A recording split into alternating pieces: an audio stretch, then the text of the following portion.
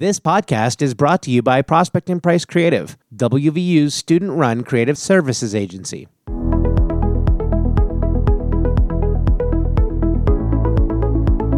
Hey folks, welcome back to the Final Survival Podcast. Today in the studio, we have Audrey Stephenson. Audrey is a master's in counseling student. She works with the Caruth Center, and she's here to talk a little bit about self-kindness. Welcome, Audrey.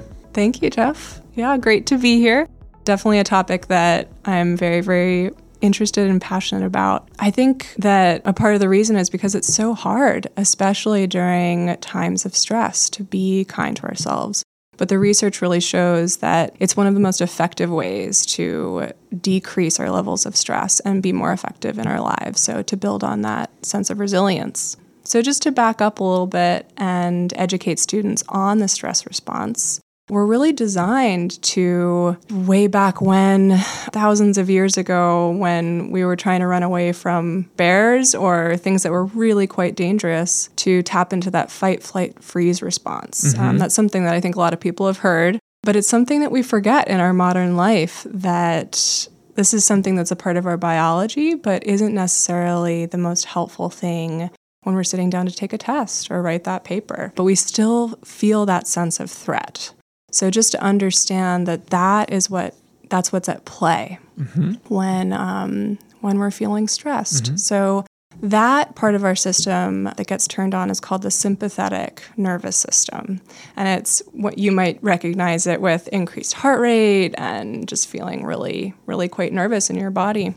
The other side of our system that we've evolved to use in times of stress is the parasympathetic nervous system. So this is the part that calms us, but we really need to tap into it. Often our moms or, our caretakers were the ones that helped soothe us when we were little, but in our adult modern lives, we need to learn how to do that ourselves. So that's where self-kindness really comes in. But again, it's tough because that sympathetic nervous system, that fight, flight, freeze response is really strong. For some reason, it's still there, just as though we were trying to run away from bears. So that's the kind of lead-in to self-kindness and self-compassion. And there's a lot of research out right now that shows just how effective it can be to calm us and help us be more effective instead of just running away or feeling fear and kind of shutting down during times of stress. Especially when you need your brain to be operating at peak capacity. Exactly. You don't want to be thinking about how close the bear is to you.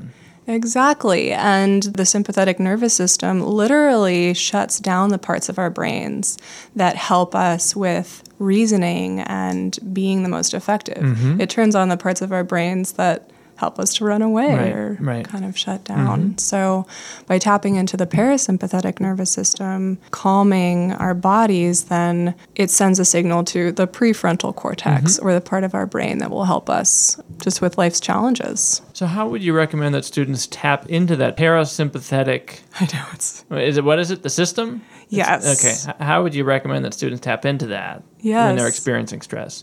So the sort of soothing or self-kindness strategy, there are kind of different ways of breaking that down. One of the main researchers, Krista Neff, talks about 3 different steps: bringing a little bit of mindfulness to a situation, remembering common humanity, and then practicing a little bit of that self-kindness or how somebody would approach a friend. So that's kind of the idea there. Mindfulness, really, the first step is just noticing. Often we get so wrapped up in the stress. But if you take a moment just to recognize, this is a moment of stress. This is really hard right now. And just notice it, observe it, separate yourself.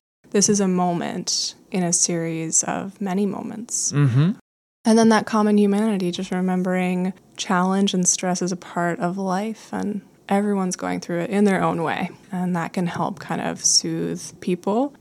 I mean, it's sort of a little bit, we don't want to think too much about people suffering, but it can help with that isolating factor. Often when we're stressed or we just feel really alone. So common humanity. And then self-kindness, just instead of going to that, what's wrong here, getting worried, what's wrong with me, and thinking that self-criticism is really going to propel you into fixing the problem, why not think, well, what would a friend do in a situation like this? Mm-hmm. Do they criticize you? Is that actually effective, or is it a little bit? Does it feel better to have somebody be kind and then encouraging? Mm-hmm. Like, I believe in you. Yeah. Mm-hmm. Well, that's profound. I mean, what a better world this would be if we could practice mindfulness, mm-hmm. understand our common humanity, and treat ourselves like friends.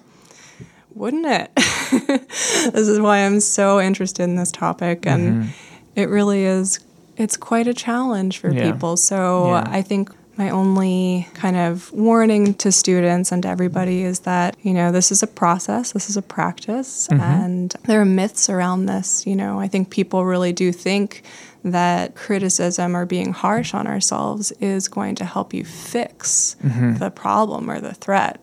So bringing mindfulness to that as well, being kind to that part of you that is maybe conditioned to think that way, and going towards that friend side, seeing what it feels like. Okay. I think that's my encouragement. Good. And it sounds like it would be great if the students tapped into this parasympathetic system, not just when they're faced with the exam, but before the exam even happens. Absolutely. Whatever we practice grows stronger. So, getting into that habit, it's a wonderful thing, and it'll be easier when you get to that big exam, but it'll still be effective during this crunch time. So doing what you can, I mean, getting creative, but some ideas are, sitting down, writing in a journal, like as though you were channeling that friend towards yourself, sitting down to meditate for a few minutes, bringing mindfulness, thinking about common humanity, what's some kindness I can channel right now, and or even just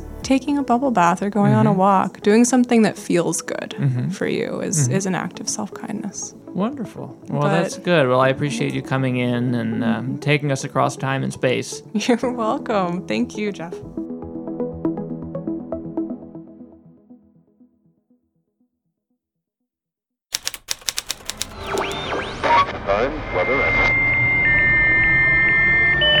This podcast is a production of WVU Student Media.